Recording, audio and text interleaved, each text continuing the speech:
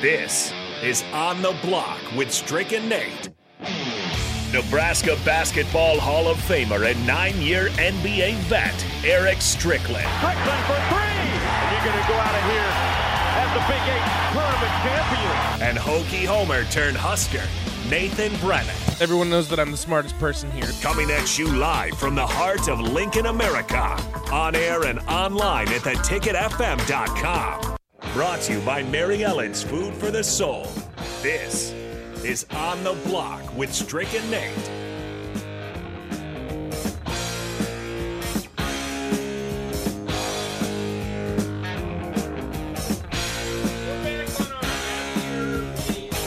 We're back on our happier ways. We're excited. We're ready to go. The boys, whether we like it or not, they're back in town. It's game week. Bring on Oklahoma. Big noon kickoff right here in Lincoln, Nebraska. I'm looking forward to it. You guys should be ready too. We got a coaching change. The boys are juiced. They're ready to go. We're liking what we're hearing so far. We're going to dive all into it. You're listening on the block 93.7 The Ticket. I am Nate Brennan. He is Eric Strickland, the Husker Hall of Famer, 9-year NBA vet. As always, we want to hear from you. 402-464-5685. That's the Honda of Lincoln hotline. Starter Heyman text line as well. You can also check us out on Facebook, YouTube, Twitch, and Twitter. You can reach out to us on all those platforms. Have to give a shout out to everyone that was listening on YouTube yesterday. Your interaction was great. We really appreciate you. Keep hitting that like. Keep hitting that subscribe as always. So we're going to get right into it, Strick. This is going to be a little bit of a shorter segment. We've got to make sure that we get Evan Bland on. We're going to have a shootout with Strick. We're actually going to get some inside scoop on Oklahoma as well. Going to be very interesting because we all know about Venables. We all know about Dylan Gabriel.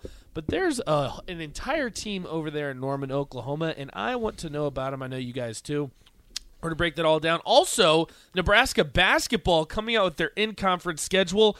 Who better to ask than the Husker Hall of Famer about Nebraska basketball? We'll get into all that. So, Strick, I guess we can just kind of pick up on the conversation we were having with the guys on the happy hour and just dive into it a little bit more.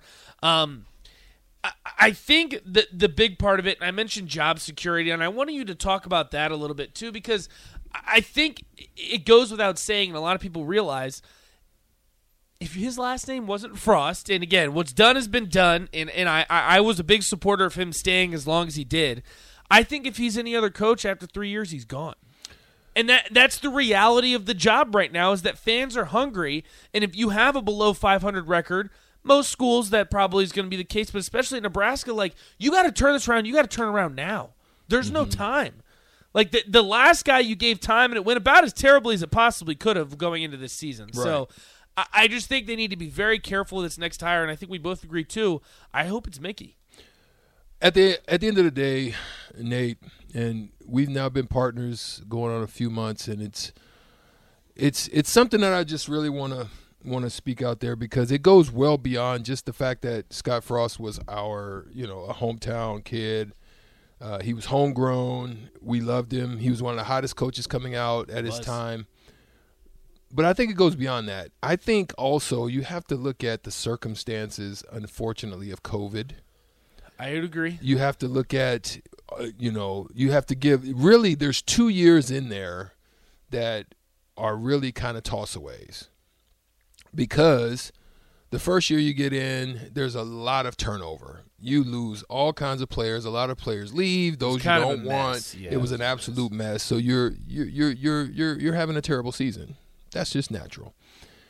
Then you still have some of those guys, and you have to recruit your first group. Then you get hit with COVID right after that. So you have your first group, really their first group. You have some turnover, some come in. I think your recruiting strategy was a little bit off. I think you were going right. You had some locals, you had some good kids in your recruiting sphere, and you ended up going for the high value targets, some of the Louisiana receivers that came in at the time. And they only 1 year and they're gone. So now you're still behind 8 ball. You're not doing ultimately well in the transfer portal. You're hitting a lot of misses, and then you're 3 years in COVID. So now you've got that whole situation, and so you're really 3 years in just unforeseen, unfortunate circumstances that gave you that little break. You have a hint of success, just kind of a little taste that you're still needing to get time to rebuild it, and then you're extended. And I think that's where the mistake was made. I think the extension was way too long. I think it should have been shorter. With the circumstances that were there, with the new coaching season, the first recruiting season, then COVID. I understand all of that, but it was starting to look kind of topsy-turvy even early in that. I would have shortened that extension just to give them enough to either correct it or make it better, and it just didn't seem to get any better, and unfortunately had to pay $15 million in order to get rid of it. And that is a big part of it too. Texter says nobody else was dealing with COVID. No, I see what you're saying. Other teams dealing with COVID, but you got to realize when COVID hit Nebraska, it probably hit at the absolute worst time, because that was the first year that I kind of felt like, okay, this is going to be Frost's year. He can kind of get into his own routine, get into his own rhythm, because there was still so much That's what newness. I mean. Don't. You're so looking at the shallow aspect of that when I'm talking about COVID. It was more the timing. It's more than that. It was the timing when it happened to Nebraska, I think, was a big part of it. Like, yes, everyone else in the country was dealing with it, but it just that was absolute worst timing, in my opinion, for Nebraska. And I think a big part of it, too, when you look at Scott Frost's tenure, is that there wasn't really consistency from the coaching staff either. Exactly. It's like it was goes hit and miss. And it goes far. And I know they're Frost guys, and those changes tried to be made this year, but Shenander's a perfect example. We've seen sometimes, I'm like, okay, this guy's a great defensive coach, and then you watch him get shredded against Georgia Southern for 600-some yards. The offense at times, even with Adrian Martinez, looked great. He was a top 5 Heisman candidate going into the sophomore year, and then there were times that it looked like the offense couldn't even score a touchdown in a game. There was a lot of inconsistencies, and that always comes back on the head coach, and it always will, and I understand that, and that's ultimately why they got rid of him, but there were a lot of inconsistencies, and I think that's why this is such a good timing when it happens for Scott Frost in the program, because we can get someone in here, hopefully get him established, and just kind of get just a deep breath. Because Strick, for all the reasons that you pointed out, he was thrown into a pretty tough situation, no matter which way you want to slice it with Mike Riley. COVID was a tough situation. Any way you want to slice it for any team in the country, it was a tough situation. Bunch of players you didn't want. And it seems like all of that is just kind of in the rearview mirror. They've got players on the field that can play. They had a top transfer recruiting class. This just seems like the time we can just take a breath of fresh air.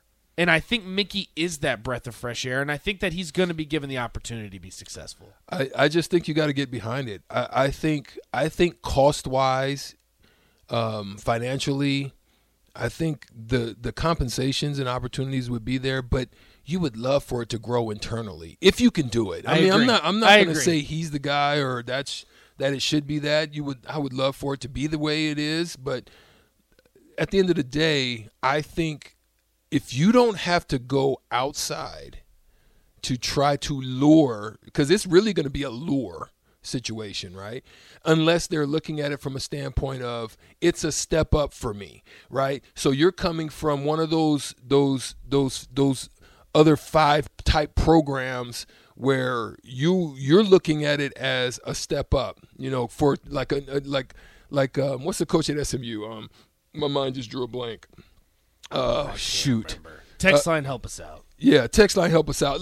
Something like that, where they're actually thriving in those next conferences and those conferences below the Power 5, and they're thriving. But it's beyond just the fact that they're thriving, but they're coaching, right? Because if you really go back and look at the Scott Frost situation there at UCF, those weren't his players. Those were the previous regime's players, so he just basically was able to take on a group of hard-nosed, just guys that wanted it, had chips on their shoulders, and they wanted to prove something, and he was able to take advantage of that. Sometimes guys think of that now, or sometimes guys have that opportunity to do so.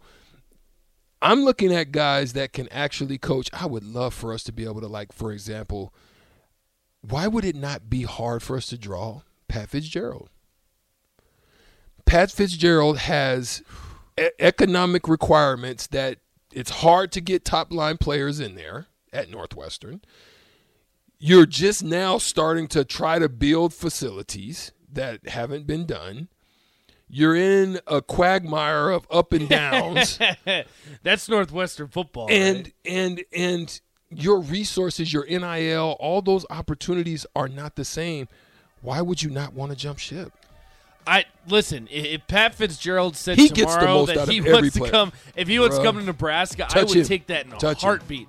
I just don't know if the situation he has at Northwestern is exactly. But that's that when thing he wants to leave because he's. That's that thing the Rico guy. was talking about. Right. That's that thing. If you won Big Ten championships or in the West, you've done things like that with that, they'll love you forever. I'm telling you, if somebody has that type of mindset to come to Nebraska and have a Tom Osborne type of mindset where they're like, I'm going to turn this thing around. Everybody wants to stay. It's not a stepping stone location. And all of a sudden, you're able to build that congruency Right. that takes you that way. Because if you win 8, 9, 10 games, I bet you they won't let you go this time. They kicked Bo Pelini out. They kicked all the others. Trust me, They won't let you go. You're here, my boy. No, you're going nowhere if you win 8 or 9 games, and that just shows the direction of the program, and it shows that we really need to make a change. Because if you asked me 20 years ago if that was the case, you'd probably be fired for even winning more games than that. But times have changed. We got to take a quick break. Evan Bland, Omaha World Herald, he helped break all of this down with us. Coming up next on The Block.